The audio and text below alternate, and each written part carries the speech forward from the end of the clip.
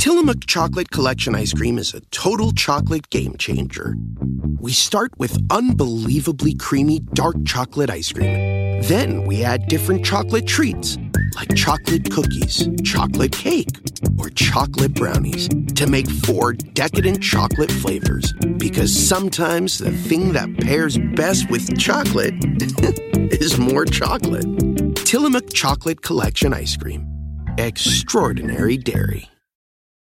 They say plants like music. Yeah, no, like really, they respond to the vibrations of it, which means that this playlist you're listening to, the plants are too. You know what else plants like? Organic soil from Miracle-Gro. It's made with all the best stuff like wood fiber and compost. Plus, it's OMRI certified organic, which officially means it's made with superior ingredients. And when you give your plants the stuff that makes them happy, they won't judge you on your iffy playlist. Hear that, plants? So go ahead and give them Miracle-Gro.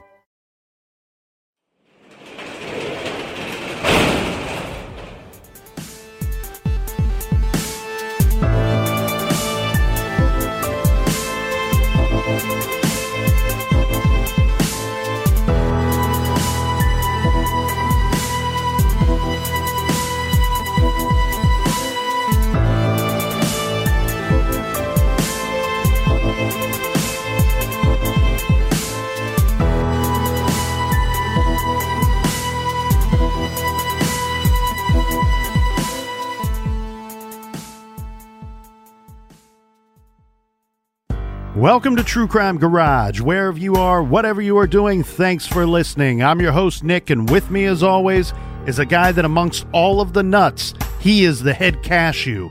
Ladies and gentlemen, the captain. Thank you. It's good to be seen, and it's good to see you. Thanks for listening. Thanks for telling a friend.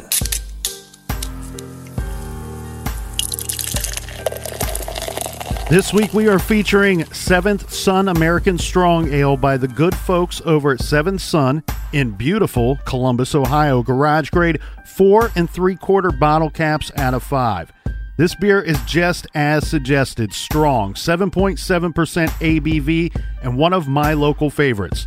And this week's beer was brought to us by some of our non-local favorites right here. First up, a big thanks and cheers to Wendy in Portland, Oregon. And a big shout out to Amy and Tyler from Louisville, Kentucky. Next up, we have Dustin in Salt Lake City and his friend Deidre. And a big we like your jib to Angela in Aloha, Oregon. Next, here's a cheers to Molly, who says try Monday Night Brewing, which, Molly, sadly, we can't get that here. So if you wish to send some beer, the address is on our website. Thank you to everyone for going to that website, truecrimegarage.com, and helping out with this week's beer fund. Make sure you follow us on social media, Facebook, Twitter, Snapchat, Instagram. You can find us at True Crime Garage. And that's enough of the business. Everybody gather around, grab a chair, grab a beer. Let's talk some true crime.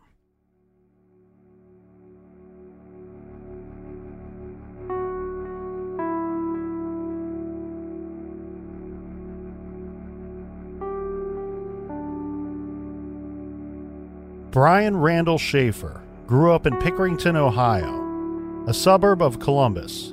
He is the oldest of Randy and Renee Schaefer's 2 sons.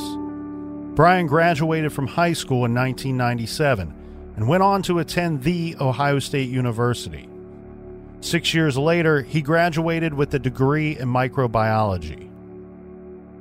In 2004, he began studies at Ohio State's College of Medicine. During his second year of studies, in March of 2006, his mother Renee sadly passed away due to cancer.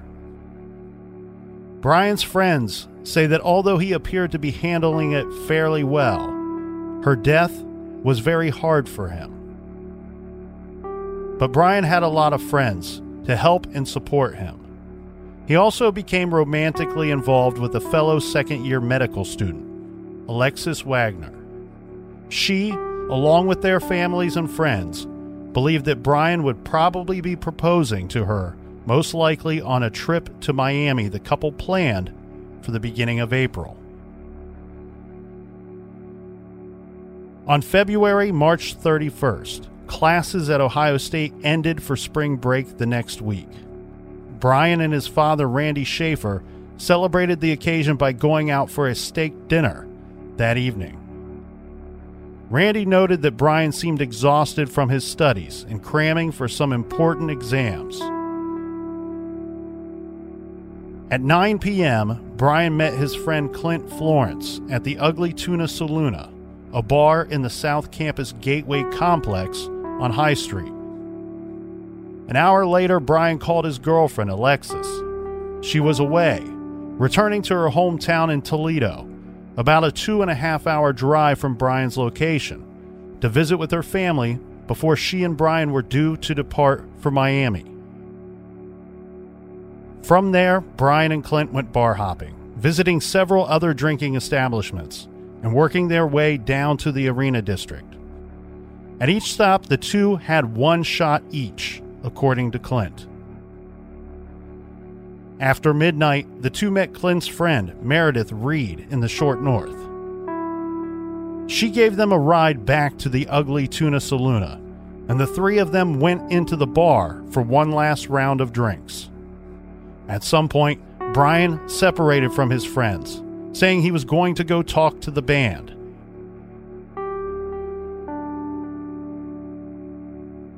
As closing time was approaching, Clint and Meredith say they were looking for Brian and calling him repeatedly. Unable to find him, they left the bar with the other patrons when the bar closed at 2 a.m. Then, they waited outside for Brian, but never saw him. They assumed he had gone back to his apartment without letting them know. Brian's girlfriend Alexis and his father Randy Schaefer both tried to call Brian later that weekend, but he did not answer. On the morning of Monday, April 3rd, Brian missed the flight to Miami that he and Alexis had scheduled long before. At that time, 27-year-old Brian Schaefer was reported missing to the Columbus Police Department. The investigation led police back to the Ugly Tuna Bar, where Brian was last seen. The South Campus Gateway Bar had security cameras. Detectives reviewed the footage, which showed Brian, Clint, and Meredith going up an escalator to the bar's main entrance at 1:15 a.m. Then, Brian could be seen again, this time outside of the bar, around 1:55 a.m., talking briefly with two young women. The two women leave, and then Brian is seen moving off camera in the direction of the bar, apparently to re-enter. Later, Clint told police that he had seen Brian after he returned inside the bar, and they were planning to leave, but he lost track of him. However, what investigators could not find on the security camera footage was Brian leaving the bar when the Ugly Tuna closed. To add to the mystery, back at Brian's apartment on King Avenue, just 6 blocks away from the Ugly Tuna, his car was found still parked outside. Inside the apartment, nothing seemed out of place, and nothing appeared to be missing. Flyers of Brian's picture, showing a stick figure tattoo on his upper right arm, were distributed, and the Columbus Police Department was asking the public for their help. The stick figure tattoo is from the cover artwork for the song Alive by Pearl Jam. Broken-hearted, Alexis called Brian's cell phone every evening before going to bed for a long time after the disappearance. Usually, it went directly to voicemail, but one night in September, it actually rang 3 times. A ping from the phone was detected at a cell tower in Hilliard, just 14 miles northwest of Columbus. Singular, Brian's wireless provider, said what Alexis heard may have been due to a computer glitch. In September of 2008, during a heavy windstorm in central Ohio, Brian's father, Randy Schaefer, was out in his yard, clearing debris. A branch broke off from a nearby tree and fatally struck him. Neighbors found his body the next morning and called police. After, Randy's obituary ran online. A condolence book was posted. One of the signatures posted read, "To Dad, love Brian," U.S. Virgin Islands. This suggested Brian might have left Columbus for a new life elsewhere. However, upon further investigation, the note was found to have been posted from a computer accessible to the public in the greater Central Ohio area, and it was determined to be a hoax.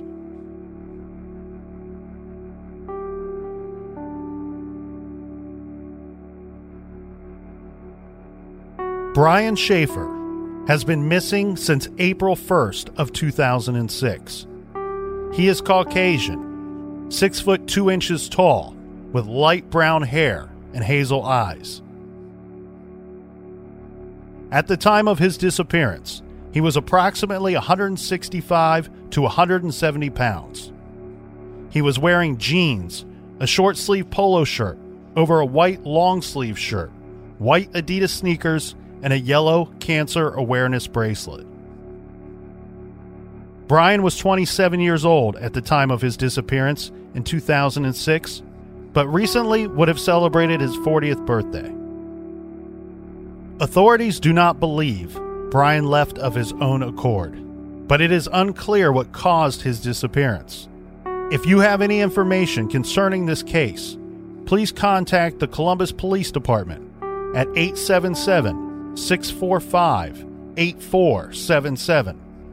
If you do not wish to speak to the police, you can submit your tip to the Central Ohio Crime Stoppers at stopcrime.org or call them at 614-461-8477.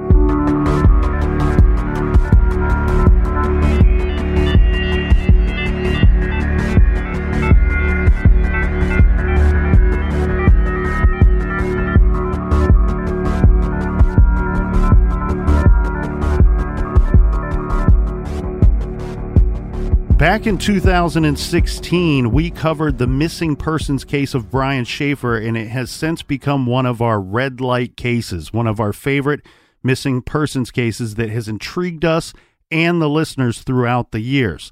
Joining us today in the garage, we're so happy to see you guys, longtime friends of the show, Tim and Lance from Crawl Space, from Missing Maura Murray, from... How many podcasts do you guys have? Like 10 now? All of them except this one. Okay.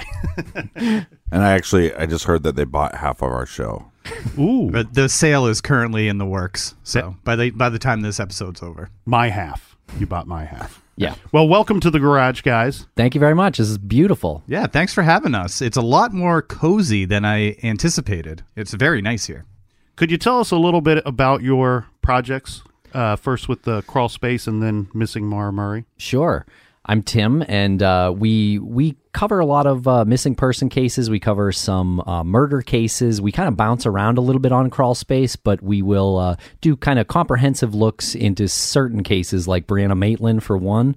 And we also do Missing Maura Murray. That is 98 episodes deep at the current moment on the Missing Maura Murray. And with Crawl Space, we try to speak with people who are like-minded in this genre. So criminal psychologists, investigative journalists, other podcasters, whether it's, true crime podcasters or maybe somebody that has a connection to it. And so, yeah, we try to be sort of a little bit more all-encompassing with Crawl Space. There's also Empty Frames, which season 1 was about the Isabella Stewart Gardner Museum heist in Boston, which is probably the most significant art heist in history, at least in America. And we moved on from season 1 to season 2. We started covering other art heists, other art crimes, other significant moments in art history, because we didn't realize how much we really liked it when we were doing Empty Frames, and we made a bunch of connections, and these people would email us stories, say, well, did you know about this one? Did you know about this? Did you know that this is a fake? And they thought it was real. So it really kind of piqued our interest. So regarding the missing persons case of Brian Shaffer, I liken you guys to missing persons experts. 90-some episodes of Missing Maura Murray. Captain and I have been longtime listeners of that show. Thank you. Do you guys remember the first time you heard about the Shaffer case? I think it was from you guys, actually, a couple of years ago. I remembered seeing a video of it, and I don't even know where I saw the surveillance video. And then, yes, I made the connection after hearing you guys cover the case. And then I realized, oh, that video that I saw, that guy who left the bar and he was sort of on the edge of the frame of the surveillance video. Oh, that's that guy. And I can't remember when that video was released or where I saw it, but that was the first time. And it was maybe it was like 5 or 6 years ago. There was like a 9-minute segment on a national show years ago. Yeah. On the case. Anything that jumps off the page to you guys immediately? Any red flags just from your initial reaction when you first learned about this missing persons case? Because all these cases that you guys discuss on your show, that we discuss on our show, they're all unique in their own way. They all have their whys and hows and what ifs that you go into. But any first reactions that you remember having or first thoughts regarding this case? Confusion, and this has really got to be one of the most perplexing missing person cases that I've ever looked into, because the other cases that we cover, like Maura Murray, Brianna Maitland, and we're dipping our toe into Brandon Lawson a little bit, I feel like they have outcomes that are a little more graspable. This one is just, I don't know. I mean, I've been batting around ideas in my head, and it's very confusing.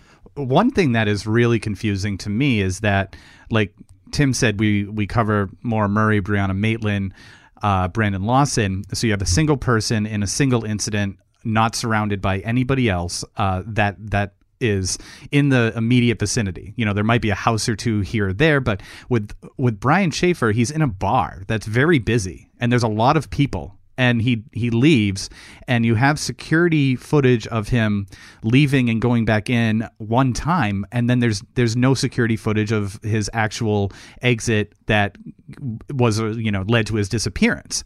So all of these things, and he talked to the band, all of these things were like, well, this person doesn't really seem like they intended to disappear. Mm-hmm. Did he slip and get into an accident? And there's no real circumstance in his life that you can absolutely pinpoint and say, well, this is why he's leaving. Like, there's nothing in his life that is any different from things that have happened in my life or other people's lives. Right. And they haven't disappeared. Well, I also think with missing person cases in general, that when we don't have pieces of evidence or we don't know what the story is, we tend to start making it up. And so what's weird with the Brian Shaffer case is you have to prove there is no evidence that he left the bar. You see what I'm saying? So it's like there's a lot of times where it's like you can go, well, maybe he went back to his apartment. Maybe he went to somebody else's house. But you can't, there's no evidence of him actually leaving the bar safely that night. Well, and what's really truly at the center of this case, and I think it's why it became such a internet sensation, is the whole surveillance footage of Brian going into the bar. Then we see him come out briefly, speak with some young ladies, and then it appears that he's re-entering the bar. And I think that the whole thing of having no footage, and as the captain pointed out, no proof that he ever left that bar or that building, is really the thing that jumps off the page right away. I think that the quick leap that everybody wants to do, mm-hmm. and it's just natural, is you have less questions about Brian, who he is, what was going on in his life. Right. Less questions about who he was with that night, or as you said, he's in a public place surrounded by a whole bunch of people shortly before we no longer know where he is. And I think that the natural reaction and the natural leap is to go, I have a lot of questions about this bar. Sure. I have a lot of questions about this building. I have a lot of questions about this area, which I think is unique to this case. Yeah, but what it makes it even more unique because this structure was a newer build. Mm-hmm. So it wasn't like some bar that people have been in their whole life. So even talks around town, people would go, oh, yeah, he went missing from the Ugly Tuna. Have you been there? I've never been there. Does that make any sense? Yeah, that makes a lot of sense because you want to somehow identify with it. It's another piece of the mystery that you have to put together in your head. And you have to start there. And you have to start there. A general description of this building and bar Captain, let's try to go through that for everybody. So the bar itself is inside of a building. Right, second floor. Second floor. It shares the building with some other businesses. It's a lot of things have changed with that building throughout the years. Obviously, this case is now 13 years old. But so the bar is on the second floor. There's basically one entrance to and from the bar. We'll call that the main entrance to and from the bar that goes from the bar to the building, to the second floor of the building, and then you take the escalator up and down to get to the main entrance of the building. Right, so let's just go. You walk through, there's a big parking garage. You park there normally. You walk through a courtyard. You get to the Ugly Tuna. You go through the main doors. You have to go up the escalator. Then there's a little landing platform, and then to the right is the entrance to the bar. Once you're in the bar, it's basically a square, and then there's little patio space outside, but it's a cool patio because you're on the second floor, so you can kind of look down onto the courtyard and look down onto High Street, which is the main street of the campus. But what law enforcement tells us is, well, we have footage of the escalators, and what they claim is there is no record of Brian leaving that escalator that night. The other back way out, which would be for the band, which would be for service workers of the bar, and possibly somebody that was in the bar, a customer that left the wrong way. We know through conversations with the band and some of the people that work there, even security, that door, the exit door, didn't have a camera on it.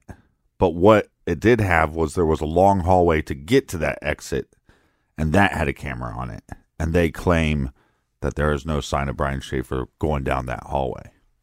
And that's a straight hallway? Well, I've never been in that hallway. It's basically, again, you're on the second floor, so it's a hallway that's going to lead you to a possible elevator or stairways. Right. So, but we just know that if you take the bar, which is basically a square, that once you leave that front door, it'd be kind of hard not to be seen by that escalator. And then the back exit, there's a hallway that is monitored by a camera. And they claim, now they never released that footage. Now, I have never heard the lead detective, Hurst, actually talk about the back hallway. It was a secondary detective, I believe Detective Edwards. He's pretty clear that we don't see Brian on that video at all. Yeah, because if they did see him, what do you think the law enforcement's response would be to the public? That he left the bar. That right. So you think, and I agree, right? Like you think that law enforcement would give an official statement saying we did see him exiting through the service door. Yeah, definitely. Yeah, but let's be a little more clear too, because when you go, hey, this guy never left the bar, and we haven't seen him. So did he die in the bar? Was there a foul play inside the bar? And there is no evidence of that. Right. The bar was super cooperative with the police. I believe they actually shut down for a couple days and let them search everywhere. And so there's no sign of struggle, no sign of foul play inside the bar. So it's almost like poof, he vanished into thin air. Absolutely, yeah. And to put it in its simplest form, when we say he never left the building, he never left the bar, we have no proof that he left. Law enforcement took that a step further. We not only is there footage of everyone entering the bar, going up the escalator, they went back and they accounted for every person that they could see going in and every person they could see going out, Brian being the only one that they never could locate, could never speak to. They spoke to everybody that was there that night. Right. So much so that there was an individual that they were calling orange sweatshirt guy or orange sweater guy for a while. And that's because there was an individual that came up the escalator. They had him on footage. And then all of a sudden later when they closed, there's this mysterious individual that they didn't see come into the bar. And they could identify that this individual was wearing an orange sweater or sweatshirt. It took a while, but they tracked down that guy, and he had what everybody would, it's a believable story. I went into the bar wearing this outfit, and I brought my sweatshirt with me. I got cold, I put it on, and left with it on. That's why I looked different, may have appeared to be a different person on surveillance footage. So all these people are accounted for. Now, there are obviously a lot of theories out there regarding this disappearance of Brian Shaffer, but one of the more dominant theories, well, some of the more dominant theories are, did someone murder Brian? Did he kill himself? Is he still alive? You know, did the death of his mother just 3 weeks before the disappearance and the stress of medical school cause him to run away from his life? For the longest time, I thought somehow he got out of the bar, even though we don't see him, made it down the stairs and left the building. This obviously would be difficult with the cameras. But if he did, and this is what I've always kind of thought, and I believe this was my theory when we first covered it, was that this was simply a robbery that went bad. His apartment was 6 blocks away. It's quite conceivable, being drunk and missing his ride after the bar closes, that he would just walk home. Well, let's go through that for a second, too. So Brian goes up the escalator. He's with his friend Meredith and Clint, 2 friends that he's been out drinking with all night. And he's pretty flirty with some women at the Ugly Tuna. At some point, they're going, hey, Brian, we got to go. And he goes, I'm going to go talk to the band. They then say they didn't see him. Maybe he went to the bathroom. I believe they claim that they checked the bathroom, and they also called Brian, I think, several times to let him know, hey, we're leaving. And plus, the bar is closing. So they don't hear from him, so they take off. We have them on footage leaving the parking garage. I do want to point out something real quick here, too, on that note, Captain, regarding them saying, his friends Meredith and Clint saying, well, we checked the restrooms. We're looking for our friend. Right. The layout of the bar is such that the restrooms, there's a very little hallway. I mean, it's like 2 steps into this hallway, and you very quickly can enter the women's restroom or the men's restroom. That little hallway containing the restrooms is very close to the main entrance of the bar. Right. So it's not like they went to the other side of the bar, checked the restrooms, and he could have slipped out the front door without the friends seeing them. Mm-hmm. They would have been in a prime position had he been either using the restroom, in the restroom, or attempting to leave. But also, this bar is such a square that if you walk into the front entrance, and there's a little bit of a nook that you have to get into the bar, but once you're actually into the bar, you can pretty much see the whole layout of the bar. So if your friend was way over in the corner, you could see him. So very strange. And then for the longest time, we didn't know what the name of the band was. And luckily, with a new, let's say, investigator on the case, Nicholas West, he was able to come out and say, hey, we know the name of the band, and the band is called Rock House. And we were able to actually talk with all 3 individuals, and they didn't have anything spectacular to say because they don't remember talking to him.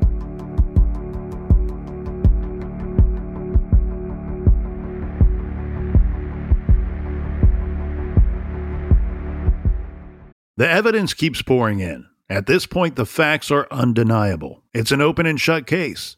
Monopoly Go is the most fun you can have in a mobile game. Everyone is still talking about Monopoly Go, for a good reason. It is an absolute hit. Millions of people pass Go every day because this game is always bringing something new to the table. Like countless crazy tournaments you can join with your friends as partners or teams. Or timed events offering bonuses like massive multipliers or rent frenzies to help you get huge rewards. And there's so many rewards to discover. Rare stickers you can trade with friends to complete albums. Delightful emojis to taunt people with when you raid their riches. Unique playing pieces and so much more. The verdict is in. With Monopoly Go, there's something new to discover every time you play. So don't miss out. Go download it now free on the App Store and Google Play. This show is sponsored by BetterHelp.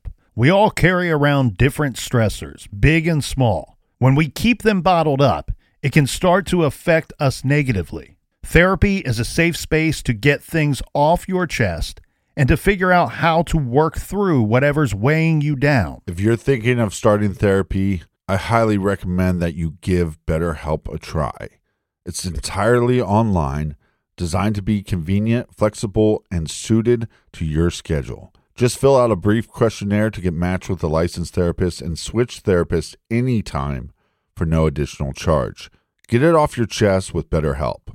Visit BetterHelp.com/garage today to get 10% off your first month. That's BetterHelp, HELP.com/garage. This show is proudly sponsored by BetterHelp. Check out BetterHelp.com/garage today. Do you want to set your child up for success? Of course you do. That's why you need to check out IXL Learning today. IXL Learning is an online learning program for kids covering math, language arts, science, and social studies. IXL is designed to help them really understand and master topics in a fun way. It's powered by advanced algorithms. IXL gives the right help to each kid no matter the age or personality. There's one site for all kids in your home pre-K to 12th grade.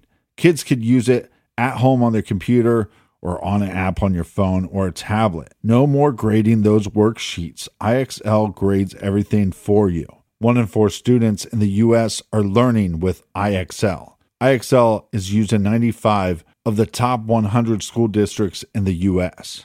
I love recommending IXL Learning. Kids can learn at home or on the go. And all my friends and family that are using it absolutely love it because it's so easy to set up and so easy to use. And even the kids that I've recommended it to their parents have told me, hey, Captain, thank you. I was having problems in math and my parents couldn't help me, but IXL could. Do you want to get your kids back on track or do you just want to get your kids ahead? Do so with IXL Learning. Make an impact on your child's learning. Get IXL now. And True Crime Garage listeners get an exclusive 20% off IXL membership when you sign up today at IXL.com/garage. Visit IXL.com/garage to get the most effective learning program out there at the best price. Check out IXL.com/garage today. Warmer, sunnier days are calling. Fuel up for them with Factor's no prep, no mess meals. Meet your wellness goals in time for summer thanks to the menu of chef-crafted meals with options like Calorie Smart, Protein Plus, and Keto. Factor's fresh, never frozen meals are dietitian approved and ready to eat in just 2 minutes. So no matter how busy you are, you'll always have time to enjoy nutritious, great-tasting meals. With 35 different meals and more than 60 add-ons to choose from every week, you'll always have new flavors to explore. Crush your wellness goals this May with dietitian-approved meals and ingredients that you can trust. Make your day delicious, from breakfast to dessert. Stay fueled with easy, nutritious options. Treat yourself to restaurant-quality meals that feature premium ingredients like filet mignon, shrimp, and blackened salmon. I am new to Factor, and I have been loving every minute of it. I have a problem, and it's called lunch. Some days I need to pack a lunch, and some days I work from home. Whether I'm at home or whether I'm on the go, Factor is fueling my lunch from now on. Head to factormeals.com/truecrimegarage50 and use code truecrimegarage50 to get 50% off your first box, plus 20% off your next month. That's code truecrimegarage50 at factormeals.com/truecrimegarage50 to get 50% off your first box, plus 20% off your next month while your subscription is active.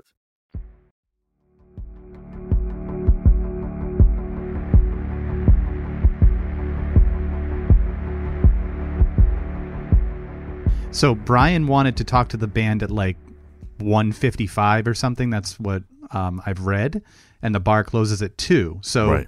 So around 1:55 ish, he is last seen going to talk to the band, and you just said that the band has no recollection of speaking to him, and the bar closes at 2. There's a bunch of people that are now exiting. We've all been in bars where it's the end of the night, the lights go on, and the bouncers go through, and the staff goes through, and they're like, all right, everybody out. Right. So no one sees him from after 1:55, and no one sees him after 2 to when the entire bar is evacuated. Well, not evacuated, but cleared. And here's the thing is I'd actually argue. So let's just go through a little bit of what the guitar player told me. Okay. And I actually played with this guy in a band for, I want to say, at least 5 years. This guy was very meticulous on how he loaded in his gear, how he unloaded his gear. He was the utmost professional. And I learned 10 years older than me, but it's like you play a gig with him and you go, oh, that's how it's done. And the guy would get to the gig, pull up his car to whatever the entrance was, unload his stuff, and at the end of the night, whether he took his guitar out to the car first or his guitar amp out to the car first, he almost did it the same way every time you played with him. It was like, so I said, hey, what do you know about that night? He goes, well, I know I was there. I know I don't remember much, but they did have a handful of friends that came out to party with them because it was around springtime and everybody's like, hey, let's go check out Rock House. And I believe it was like maybe the second time they ever played there. They had to go through this back way, which there was no camera on. And he remembered that there was no camera on the back because people was asking him over and over, hey, you were there the night Brian Schaefer went missing. Was there a camera on the back door? He's like, no, there wasn't. But they have the band on footage going down that hallway. Or that's what the detectives claim. So he says they're talking. He doesn't remember talking to a guy. He also is the type of guy that wouldn't give a guy much of time to talk. Like, oh, you want to talk about guitar? I don't really care. So he loaded up his stuff. He remembers having an Explorer at the time. And as he's loading up the Explorer, his buddies, not like customers, left the same way he left. And they were all around his car. And he also states there's 3 guys in the band. They left the same way. All of our buddies left the same way. And people that worked in the bar left that way. So there was a herd of people that left through that back entrance. And I wonder if that's where the detectives are missing something. They have to be missing something. When they say that everybody was accounted for, that's not accurate. That can't be possible. I don't think that's true. If Brian got out of the bar, it's true. Right. How would he get out of the bar without being seen on either one of those cameras? I don't know. Right. So if he didn't get out of the bar and he didn't crawl up into the ceiling tiles. Yeah, I was going to ask about the roof. I mean, I harkens to Elisa Lam a little bit, but was there obviously searches of the roof and things like that, I'm sure. That's interesting because I don't think we've ever gotten into that type of discussion actually with anybody. And I've talked about this case 1,000 times. What about the restroom? Is there a window? Because now you're saying the roof. Okay, so no window. So how would he get to the roof? So regarding the band situation, the stage itself is like, it's not like separated from the crowd. Anyone can just walk right up to this little stage and talk to the band at any time. The 2 times that I have been there, it's not uncommon for people in the crowd to be handing people on stage drinks. So there is a lot of little interaction. Right. So it's not unheard of that Brian very well could have spoke to anyone in the band, maybe everyone in the band, and they not recall him because he's just another guy at the bar, just another 20-something that they talked to 50 different people that look like him that night. Well, and we're all dudes. I mean, let's be honest. If you're playing guitar and there's a bunch of girls there to talk to you, are you going to take the time out to talk to them or some dude you never met?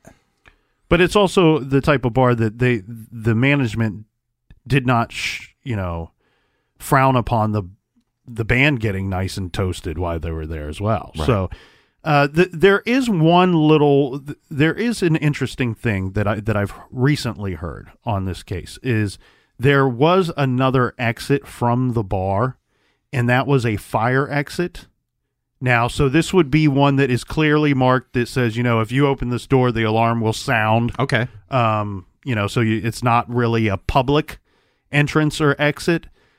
The interesting thing that I heard recently, and I have no way of verifying this, but someone that was there that night, someone that spoke with Brian, and this would be one of the women that were outside that we see him on surveillance footage at 155 go outside and talk to, Right. just outside of the bar, still inside the building.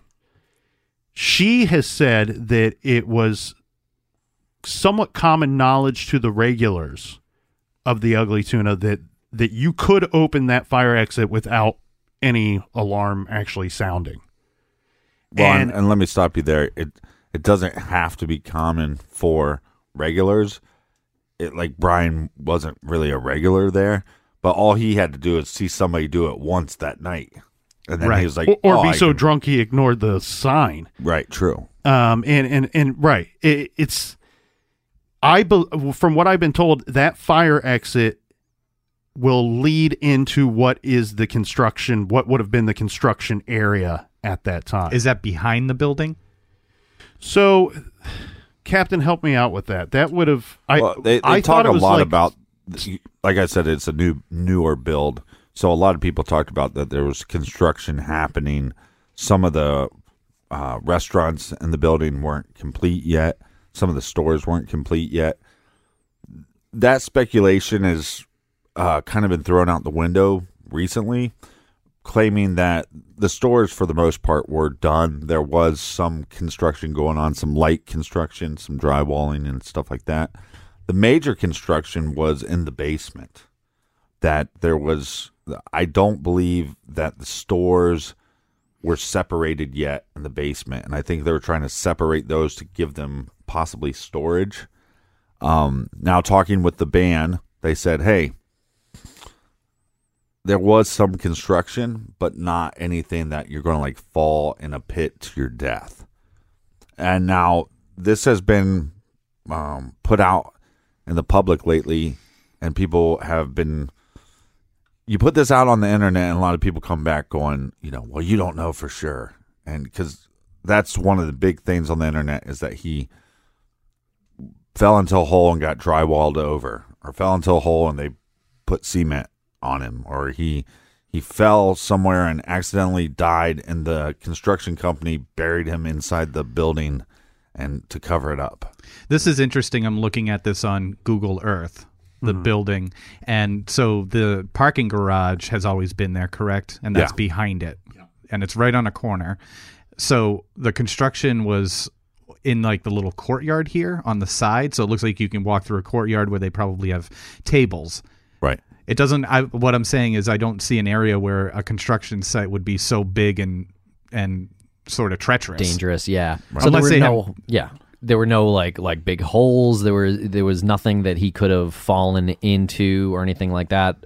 I mean, it's hard to believe, no matter how drunk he is, it's hard to believe he could impale himself or somehow accidentally kill himself while walking through that. And then all of a sudden, what happens? So the next person who saw him just took him. Well, and we're talking about search sites that once they, a couple days after he goes missing, we have hundreds of people in that area, in that bar, searching.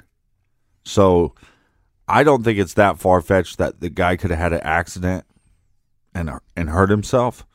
I don't think it's that far-fetched, but what's far-fetched is the building's not huge. I mean, and if you have hundreds of people searching for him, they're gonna come across an injured Brian Shaffer. So right. So yeah, it's not far-fetched for someone to get into an accident, hit their head, get hurt. I mean, even if he fell and hit his head the wrong way and it kills him. So then what happened to his body? Who saw that? I have a hard time believing that a management group of a bar, while it would look very bad, would suddenly turn to cover this body up. Let's dispose of it. I find it really hard that normal people would go so far left of center and deviate off of the regular way of thinking and not have one person say, guys, we should just call the cops and we'll work this out. I mean, there might be a lawsuit, but we'll figure this out. They weren't going to be culpable for his death. You know, I don't. I mean, if they were or weren't, I mean, normal people have that conversation, right? I mean, I guess legally there's maybe an argument, but it's like in that scenario, it's not like whoever approached him or found him killed him. So why would? Yeah, it's really hard to wrap your head around the idea that someone came across a deceased Brian Schaefer and like did something with his body, called a friend, you know, went to bury him, or one person's not doing that. Now, and two makes it more unlikely too, because then you have two people involved. Two or more. That's why I've always wanted you guys to look into this case, because it's funny to me that somebody could look into a case like this and then make the leap that these construction workers that we don't know who they are, we make the leap that they came across a guy that had an accident and he's dead and they covered it up. Or there is some thought that they constructed over him on accident, that they didn't see him. But as we just discussed, this isn't an area where we're talking about huge pits and you know, deep crevices or anything like that. Or that it wasn't checked. Right. And the other thing, too, that we should keep in mind, and I understand that, you know, everybody has their own work schedule, but he's last seen at 1:55-ish. He entered, you know, they're out partying on a Friday night. So now this is very early Saturday morning. He's missing, legitimately missing per law enforcement by Monday morning. So if nobody was working on that construction on Saturday, Sunday, the law enforcement was back in that building, I would say by noon at the latest? Right. I mean, that was the first place they make a couple phone calls, and then they go straight to that building to look for this individual. On Monday. So it seems unlikely, too, that he would be overlooked and accidentally constructed over. Yeah, and also cadaver dogs were brought to the scene, and they didn't hit on anything, right? From my understanding. So that would tell you that he probably wasn't constructed over. So regarding that, jumping back to that fire exit that led to the construction area, and there was an exit. You could walk through the construction area and exit the building. And the detective's exact words are, that would be a difficult area to walk through sober. But the word, I think people make the giant leap when they hear somebody say that. Difficult doesn't mean like doesn't mean you can't do it, right? Yeah. That it's a life or death situation, battle conditions. You know, it could just be you could trip and fall, you know, or it could be difficult to navigate your way. But the thing is, even though someone could go out that door, now what I've been told and what I've heard through interviews with the detectives involved in this case is there was no, and I found this to be strange, there was no camera on that door that you could access from the fire exit through the construction area. However, what law enforcement has said on the record that they did was they went to neighboring buildings and businesses that would have had surveillance in the area. And they could determine through that they have no reason to believe that he left through that door. So that was actually one of my questions. The police looked at all the footage from surveillance cameras, CCTV that were available at the time. That were available in the neighborhood in both directions and found nothing. Right. He's on the roof. He's got to be on the roof. I mean, where does this person go? How in the world does this person, unless he changed and put on a scarf around his face or something, a hoodie, something.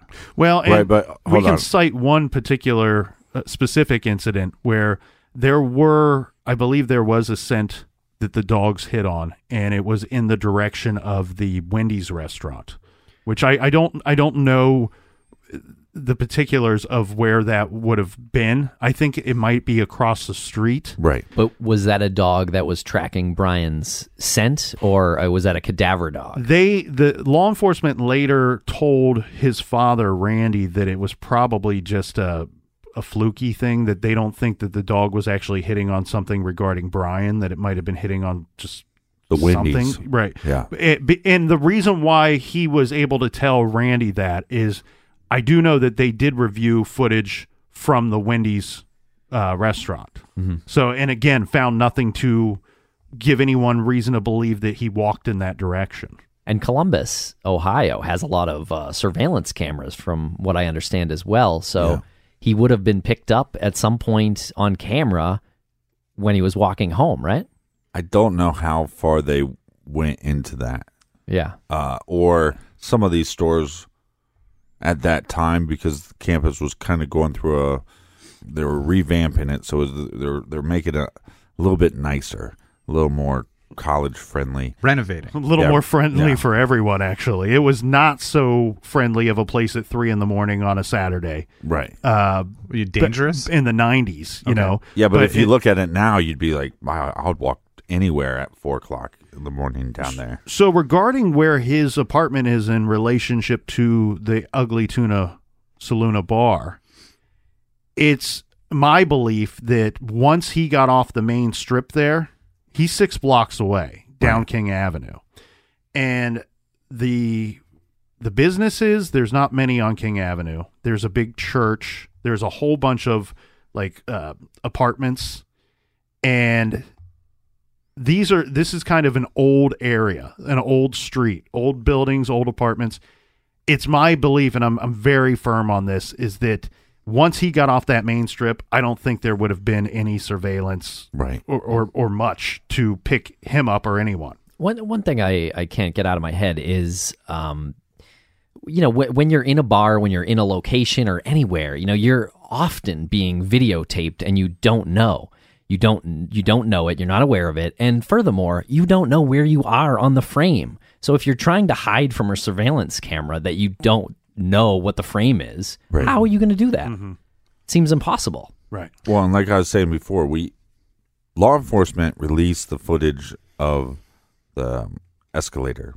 And I believe at some point right after he went missing, there was a website I believe they would send you to, and it was like an hour-long footage. It was basically 15 minutes before the bar closed to an hour later.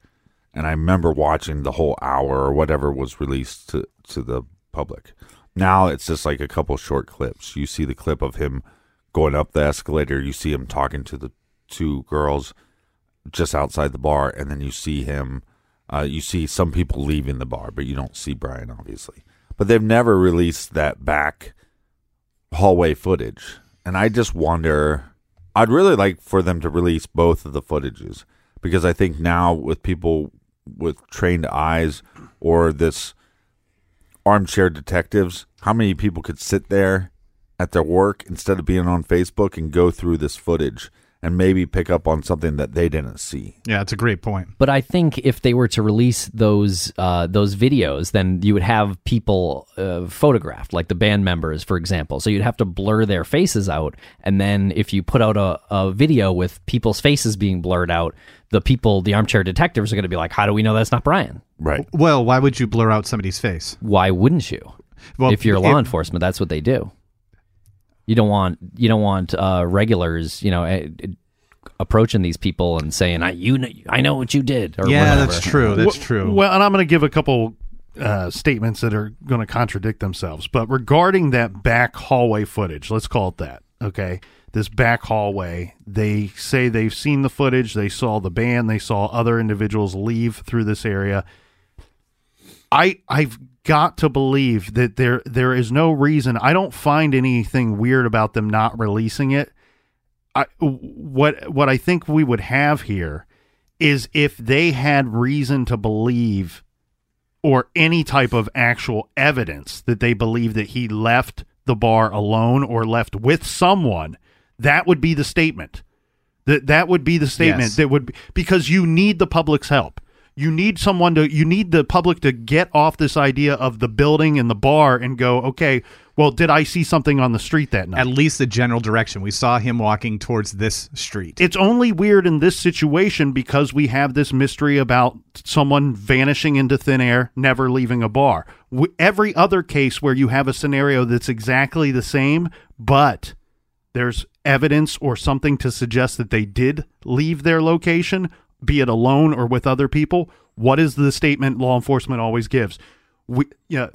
This individual is missing. Last seen leaving the bar alone. Last seen leaving the bar with other individuals. We would not only like information regarding this missing person, but we also want to know who these individuals are that this person was seen leaving with. And so that would be there's no reason for them not to release that type of statement. So I think that we can firmly say that there is nothing to indicate to the investigators that are closest to this case that they have proof that he left the bar. Now, here's where I go to the other end of this and kind of contradict this. I think that while they don't have any proof that he left the bar, I think that all of the investigators, all the detectives that worked this case the longest, I think, and they've not been on record to say this, I think they all believe that he left the bar. And these are seasoned detectives. Well, and these are smart individuals. And the reason why I say that is because we've had at least one of the detectives that said, ever since that case, anytime I'm in a large crowded area, I'm looking for Brian's face. Well, if he didn't believe that he left the bar, he's not looking for Brian's face in the crowd. And police don't often speak metaphorically. Right. He's not saying, his face haunts me. Right. Well, yeah, missing person cases can mess with you in that way, though, for sure, and make you think irrational things. But I do kind of agree that, and I can see why law enforcement would believe that he is out there somewhere because he's not in the bar. Mm-hmm. Now, would he pardon me for mispronouncing this? Is it the Olentangy? Olentangy? Would he be crossing that river, the Olentangy River, on his way home? I don't believe so. I don't think so. No, So not the route not the most direct route from the bar to his house. Water's not that far from the bar, but he wouldn't be crossing some bridge, because that's the other speculation too. Is that guys stopped to take a pissa and fell into the river and got swept away. Yeah, not a trace of him to be found. Yeah, Nothing. but Brian would have to actually go out of his way to hit any body of water, unless he was. But that's the thing, though, too, is if he gets out of the bar. So let's put that to rest. There's no sign of struggle. There's no sign of foul play. When I have talked to security guards myself, they've said that whole idea that somebody couldn't get out of that complex or that bar without being seen on video footage is absolutely nonsense. That's what security has stated. Mm-hmm. That's obviously not what the detectives in this case have stated. It's not incredibly easy, but it's not impossible, is what they're saying. But when I used to play at a bar across the courtyard, and I talked to a lot of the security guards, and a couple of them said, look, I bet every weekend there is multiple people that leave that complex without being seen on footage. Like a clear cut, I know that's so-and-so that left the bar. So there goes the colonel. So that's coming from security guards, and then coming from the band. They're convinced that when they left, that there was customers, that there was their friends, there was people that worked at the bar. When your buddy tells you, a guy that you know really well, it wouldn't surprise me if Brian was in that group of people when we left. What about the parking garage? His friends, Clint and Meredith? Yeah, and camera footage from those, too. From the parking garage? Yeah. And from Clinton Meredith? Yes. Okay. Okay, so there's camera footage of them walking back to their car? Well, Captain, clear that up for me, because I've heard the same thing too, that there is camera footage in that parking garage, which makes sense. This is even to this day, now being 13, 14-year-old parking garage, is still very well lit. It looks brand new today. Right. It's bright as all get out. Like you can't. There's not a dark corner in that parking garage. But regarding the footage, do you know if that's just footage of incoming and outgoing cars and vehicles, or is it footage of people? I think you can see some people walking, because what they did know, and there's a video somewhere, I think it was, like I said, or like you were saying earlier, this was covered for like 9 to 10 minutes on a Dateline or 9 to 10 minutes on a 2020 or something. Mm-hmm. And at some point they have a investigator walking from the parking garage. And we know that they walked through these 2 pillars, and then they walked out the door to the double door to the courtyard, and then they went up the escalator.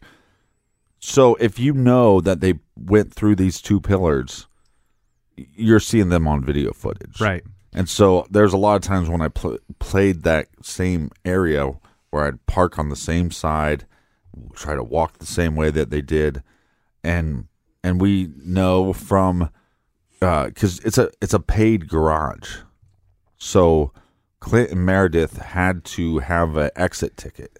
Mm-hmm. So they have evidence that Clint and Meredith left that when Meredith they parked there. Right, when they said they left. Right. So here's a quick little rundown of the end of the night events as I understand them, and now I'm taking some pieces from people's stories and piecing them together to kind of make it a longer timeline that makes sense to me. According to Clint's statement, is once Brian came back into the bar, this is after talking to the 2 girls just immediately outside the main entrance to the bar, that he saw Brian enter the bar. This is Clint's words on the record. We saw him enter the bar. We lost track of him at some point, and then before we knew it, it was time to leave. So let's extend that on both sides a little bit. So at some point, the way that I've envisioned this going down is that Brian says to Clint and or Meredith, I'm going to go talk to the band. Or keep in mind, this would have been a loud, crowded area. We know there's a band playing. Even if it's a break in music, there's a lot of people talking and shouting. He could have said, I'm going to go talk to fill in the blank. Right. It could have been anything. They could have misheard him. What we do know happens is he does go outside. It's fact. He's seen on camera. He goes outside and he talks to 2 young ladies. There is, according to their words, they exchange phone numbers. I believe they just gave him their numbers, I believe is the way that this goes down. They leave. Those 2 girls leave. They don't go back in the bar. Brian is seen moving as such that you would believe that he's re-entering the bar. You can't physically see him walk through the doors. Then we have Clint's statement of, we saw Brian re-enter the bar, lost track of him. Then it's last call. It's time to go. We're looking for him. We check the restrooms. Then we go outside with the rest of the patrons. Everybody else is ushered out through the doors. Now we're outside waiting around, milling about, looking for him, waiting for him to appear from leaving the bar. And at some point, Meredith starts calling Brian's cell phone. And we do know this happened because of 1, phone records, and 2, somewhere you can hear a voicemail that she leaves. And I think she says something like, it's just a real quick one, where the hell are you? It's something like that. Okay. And this seems all very the way you would think it would go down. We've all been in this situation. The only difference is none of us ever went missing. None of our friends ever went missing. You get separated and you call them, you send a text. Well, let's stay on that point for a second, since this is a round table discussion. Have you ever been out with a group of friends that you drove to that bar with 3 people or however many people, and you left without one of them? Dude, I've been the guy who left. I've been the guy that left the group. Yeah. I left all of them there. For Irish whatever. Exit?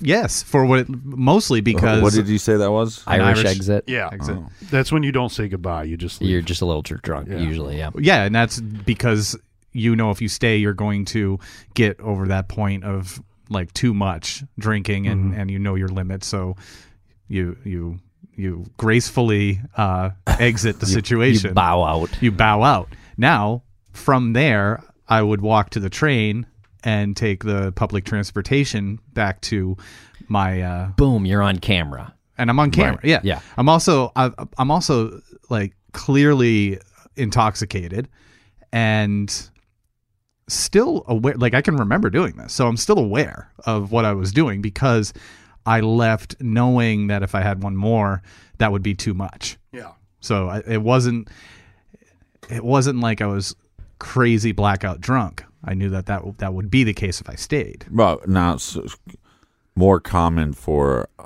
a male to do this. Yes. Or this to be, because I think sometimes when people look into this case, they go, I'd never leave my friend alone. And I'd argue, yeah, if a female friend wanted to stay back and talk to the band, I'm not leaving them. But if my buddy was like, I'm going to go talk to the band, I'd be like, cool, dude, I'm out. Yeah, sometimes you just lose track. You're doing your own thing. Yeah. And I think the other question, the narrative was always Brian was going to go on vacation starting Monday, and he was possibly going to propose to his girlfriend. And so the idea that he was trying to hook up with anybody, I think initially was like taboo to say. Like, because he's missing, we don't want to say there's evidence of him trying to hook up with other girls. Well, there isn't. He might have gotten someone's number drunk, but that's not hooking up with someone. Well, it might not be cool, but we do have their statement saying that he was aggressively hitting on them. Okay, and I think that's, again, that doesn't point to evidence that he was trying to have a one night stand with anybody, but he's also aggressively flirting with somebody that he didn't know. And did he have somebody else on the side? Did Brian have an ex-girlfriend that he called for hookups? Did anyone hear about that? Well, so there's some speculation lately that his high school girlfriend, which was real close to him, he grew up in Pickerington, and she moved away for school, and there was a lot of rumors that's been coming out lately that he had a on again and off again hookup relationship with her. So when she'd come back into town, they would hook up, whether or not she had a boyfriend or whether or not he had a girlfriend. So, but as far as that night, I don't think she was. I don't even know if she was in town that night. What about his psychological autopsy? Yeah. What's the mindset of somebody so in the thick of medical school? What's that person like outside of going out and having some shots and drinking with buddies? This was a really driven guy, correct? Yeah, absolutely. So, he was in college, university for 6 years at that point, or 7 years. Committed to being a doctor. Yeah. But I see. I wonder. To me, that's debatable. Whether he was committed to. Yeah. Okay. Just because there's very strong evidence for both sides of that argument. Right. Here's one thing that I found interesting is that he worked at JCPenney at one point too. Oh yeah, you were talking about that before. And I actually think he worked there for a pretty lengthy time. And that's my point. He worked there for, I think, 4.5 to 5 years. Right, and so that shows incredible commitment. No. That's JCPenney. Oh. No. I taught guitar, like I was telling you, maybe 11 to 12 years. I wouldn't. What does that mean? No. Well, you're saying that because he worked at a job for X amount of years that he's driven. I would say that well, points. no, they're saying committed. Okay. Yeah, that's a commitment. I mean, 3 or 4 years. Yeah, because that's a pretty disposable job. No offense to anyone who works at JCPenney, I think. But there's a lot of it's jobs retail exactly like that one. Exactly, yeah. So if it didn't work out for whatever reason, or he had to miss a shift and got fired or had to quit because of something awkward, yeah, but how many job. guys did you know roughly in their 20s that were dating somebody for 3 years, and you want to, you go, oh, they're dating for 3 years, they're committed, but you know that they're not that committed to the relationship. All I'm saying is, like, just because you have a job for a long time, it could have been one of those jobs where it's like, it's really hard to get fired. You can kind of do whatever you want. All I'm saying is I think it's safe to assume that maybe he was committed, but... Well, I think you have to, because that's all we have to go off of is what the record shows. And the record would show that he was an employee for X amount of years, not X amount of weeks or months. So if we... but my argument is that we all know somebody that's had the same job for a very long time, that you would not state them as a committed employee to that employer. Okay, I see your point. Yeah. I think what Tim is more so talking about is committed to the certain lifestyle that he has created and maintained. Right. You know, he's a longtime student of the same university. He's a longtime employee of the same employer. And so regarding his mental makeup, let's say, the unfortunate, horrible thing is his mother passes away like 3 weeks before he goes missing. And so he was very close to his mother. There's no one to say anything different. And even if you're not close to a parent, well, if he you was lose a actually parent, it's a tragic thing. Yeah, a lot of people close in the circle call him a mama's boy, and that's not a bad thing. He really cared about his mom. Yeah. What about his financial situation? Was he going to not get an great. inheritance, I guess? So back to the schooling thing real quick. Yeah. But where I was going with that is there are several people in his family that say he chose the medical field as a way of making his parents proud. Okay. It was something that was obvious that they would be extremely proud of, and he was very, according to these individuals, he was very driven to become to work in the field of medicine a lot for his mother, for Right. that relationship, Right. be it whether she's around or not. Now, the difficult thing about his mental makeup would be his father did kind of, in my opinion, skew the narrative a bit on Brian. And this is not uncommon for parents or loved ones to champion or romanticize their missing or lost one. But, you know, the narrative that he kind of put forward and fed to the public is Brian was well on his way to graduating, something that he had, been working toward for many years. He was getting very good grades, always has. He was going to propose to his girlfriend, probably on this vacation. Right. But let's dive into those things right there. Yeah. He never purchased a ring. Okay, that was my Now, question. and I understand you can't ask somebody to marry you without a ring. Well, That's you not can crazy. also purchase that ring on the weekend. It wasn't like there was a couple days left for him Right. to be able to purchase a ring. Right. But there's no evidence of him purchasing a ring. There's all this evidence saying he never did. Right. We don't know that he ever went and looked at anything or pursued that.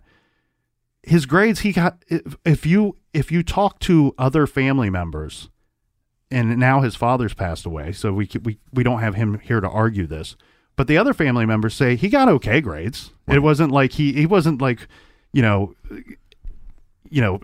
List. Dean's List, yes. Yeah, he wasn't Doogie Howser. But there's a that's- lot of accounts saying that. A lot of accounts saying that he got excellent grades. Right. I think a lot of people will look at someone who's in medical school and wants to be a doctor. They're instantly like very, very smart. Doogie Yeah. Howser. Well, Yeah, but I think sometimes, again, it's a missing person. Yeah. So when you're interviewed, how was he as a student? He was excellent. He was excellent. And the whole time they're going, that guy was a shitbag and showed up drunk all the time. But I can't say that because he's missing. but he's got a degree in microbiology. Like, I got to be honest, I couldn't do that. I could wake up in the morning and get a degree in microbiology. I can commit myself as hard as I can, and I don't think I'd be able to do it. Well, after drinking with you last night, I agree with you. So Thank you. You can see a bit of the confusion regarding his lifestyle, though, where I firmly believe that Randy, maybe even unintentionally, skewed the narrative. Randy the father. Yeah. Okay. Sorry. Thank you. I think he kind of skewed the narrative, whether he did that knowingly or not. And it might not mean anything at all, but I think what it is it's more ways to suggest that something happened to my son that was beyond my son's control. And the exact wording that police give when they're seeking information regarding Brian's whereabouts or what could have happened to Brian is that they do not believe that he left of his own accord, but his disappearance is mysterious. It's unexplainable. Yeah, Right. suspicious disappearance. Right. I'm on the old Bing machine, and it looks like there's a lot of new construction in the area. So I'm wondering what there's even on Earth here. You can see a construction site that has just been started. and right across the street. Right. Obviously, that's a new one. That's not the one from when he went missing. But there's a building here on the corner that looks brand new. Is this? I don't know how familiar you are with it. This looks brand new, but there's a camera right there on top of the building that shows the entire intersection, which I think is interesting. But I would just be curious if this building existed back then. I also wanted to, just on the surveillance topic real quick, I just wanted to mention that a lot of bars had live streams back 10, 15 years ago on the internet, and it actually looks like the Ugly Tuna Saloon had a live stream. And what makes this a little eerie, and we talked a little bit about this last night, is pretty much anything from that weekend as far as promotion, who the band was, the calendar, everything has been swiped away. Yeah, that's a law enforcement thing, I think. Yeah, see that's interesting because a lot of people think, well, that's shady on their part, but law enforcement has said time and time again, this company has been very cooperative to us. And it's also a weird thing, too, because if he went missing south of Columbus, not by Ohio State campus, this would stay on the internet. Information would stay on the internet longer. But because it's connected to the university, it gets buried in Google searches. Like, they try to hide some of this stuff. Who's they? Well, is it intentional? Yes, it's the universities do it. The university is trying to suppress some of the information that would be put out there to protect their reputation? Well, we've seen this a couple times because Joey LeBute went missing around that area. Wasn't a student, but any time that there's been a missing person from Ohio State, you get on Google, it's flooded initially, and then they start burying that. That's why I'm always on Bing. Because they do not want you. They do not want somebody's parent Googling Ohio State, and the first thing that comes up is medical students missing. Yeah, and we've heard that with Maura Murray and UMass as well, but that's out of their control at this point. And the state of New Hampshire. Right. At the people who run the White Mountain region. Junior college enrollment just went way up. Way up. I'm going to community school for you, son. I feel safe at a community college. What about his cell phone? Yeah, when did it stop ringing? Yeah, that's weird. And when did it start ringing again and then stop? So his girlfriend would try it repeatedly, and then one day it would always go to voicemail when she was trying it. Right, and then to voicemail. Yeah, and then one day it rang like 3 times. It seems like that it didn't ring at all from the beginning. Once they knew he was missing, right? They would call and it would just go straight to voicemail. So that night? That Saturday and that Sunday, people are calling Brian. Now, so we know the girlfriend was calling on Saturday. It's just, boyfriends, girlfriends tend to talk every day. No big deal. She's not heard from him. But I think she kind of sounds the alarm sometime on Sunday when she returned. She's up in Toledo at the time visiting her family. So she's like a 2-hour drive from where he was last seen. So she comes back into town, and I think by this point, Brian's father, Randy, has already attempted to call him, but there's no red flags for Randy yet until she returns to town, the girlfriend, and alerts Randy saying, I haven't been able to get a hold of him. They go to his apartment. He's not answering the door.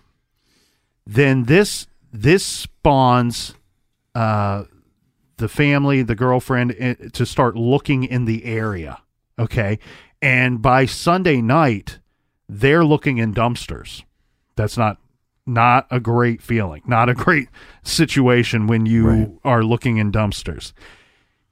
So they at some point notify the police department, to which the decision is made. I don't know if it was made amongst the family and law enforcement, or if it was just made amongst the family that, well, if he doesn't show up for this plane ride, this flight to Florida on Monday morning, he bought the ticket. Yeah. And we should throw this out there too. This is a guy that is very much in debt from being a college guy for so many years. So it's not like you willy-nilly just buy a plane ticket and don't show up. Right. Do we know if he charged it or if he paid debit or whatever? My guess, this is just a guess, is that he charged it because I don't remember if it was the private investigator that was later hired by the family or if it was one of the detectives involved. But when discussing Brian's finances, one of them pointed to he had multiple lines of credit and credit card debt. Okay. Which is not that uncommon for a student because you have, especially a student of that, as far as books and stuff goes, those can be very expensive, and JCPenney's not paying for all that. Have you guys... Oh, sorry. So back to the cell phone thing, though. So we know people were calling him that weekend. We can assume that the calls simply to find out where he is continued for some time. Right. But at some point, his girlfriend, heartbroken, decides to cope with this. It's comforting to her to call his cell phone. And she said that she would do it once a day, at least once a day, and it was usually be in the evening. Well, he goes missing March 31st, April 1st. She's calling the cell phone daily. And it was at some point in September where the phone always went just straight to voicemail. But on this one particular day in September, it rings 3 times. How in the world did she handle that? She said it was the best sound she ever heard, I think. Yeah. I mean, but to so quickly have that hope just crushed. Right. That's insane. Yeah, because then they contact the cell company. So what was it? So we got a ping, right? Well, Singular told we did get a ping. So the ping went to a tower in Hilliard, Ohio. So Columbus is directly in the center. Hilliard would be, as I call it, just straight west. It's like a straight shot west of Columbus, but the newspapers said it was 14 miles northwest of Columbus. So, but again, if that's an incoming call, is that reliable? Because you're now seeing that with like the Adnan Syed case, where they're saying ping technology, especially around that time, only worked when it was like an outgoing call would be reliable, but an incoming call wouldn't be reliable. Well, and to further that thought, they give a pretty detailed explanation for that, but it is a little bit of a guess. But let's keep in mind, where we're hearing the explanation from is law enforcement. We're not hearing it directly from Singular, who law enforcement spoke with. But what law enforcement has stated is that they were told by Singular that what most likely occurred is that there was so much action on the circuit, so many people calling or using data, whatever, that when she attempted to call him, it should have just gone straight to voicemail. But instead, there's so much activity, it then bounced to another tower. And when it bounced to another tower is when it would have started ringing. And then once it's accepted by that tower, it's dropped because or went straight to voicemail because now it's actually connecting. It's almost like a hold on signal for the person calling, even though you think that it's, oh my God, he turned on his phone or somebody's got his phone. The crazy thing though, too, is what's so wild about this, it's not unheard of for someone to kill someone and keep their phone. I mean, we know Long Island serial killer did it to the point where he not only kept the victim's phone, but then reached out to family members of the victim to taunt them and harass them. Right, and that would explain the hundreds of cell phones in your trunk. So I remember before this explanation went out, before this explanation came out by police, because there was a rumor that his phone rang. Mm-hmm.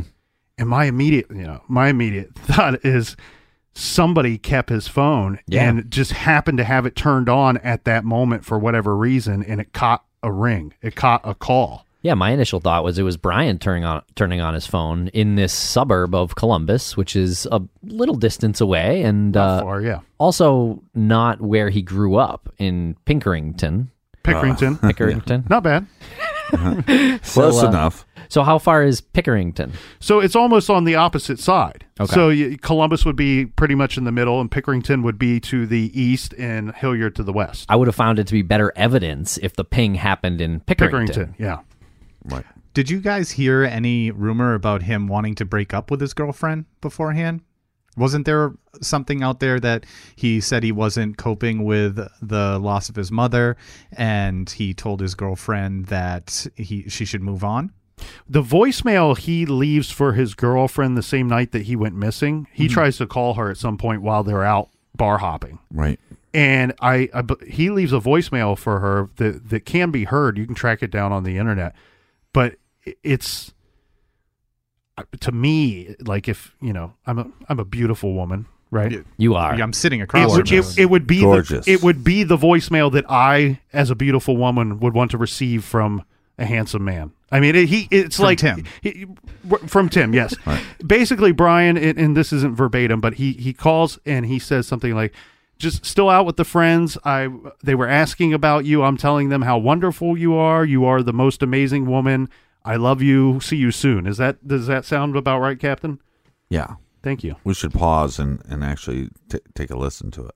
Hey, gorgeous. I just want to say hi and tell you that you're an amazing woman and I love you. So, alright. Bye.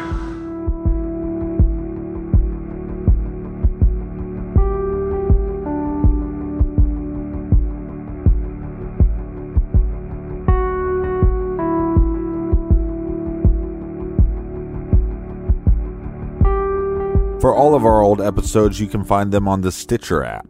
Yes, the Stitcher app is awesome and it's free. So if you want to check out our original coverage of the Brian Shaffer case, just use the little drop down and it's under the year 2016. Yeah, the Brian Shaffer case is episode number 16 and 17. All right, we'll see everybody back here in the garage tomorrow. Until then, be good, be kind, and don't litter.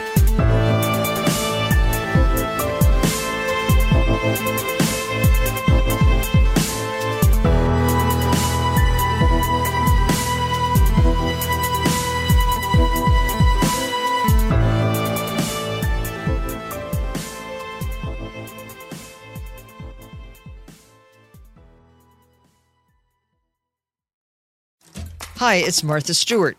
You know, I spend a lot of time thinking about dirt. At 3 a.m., at all hours of the day, really.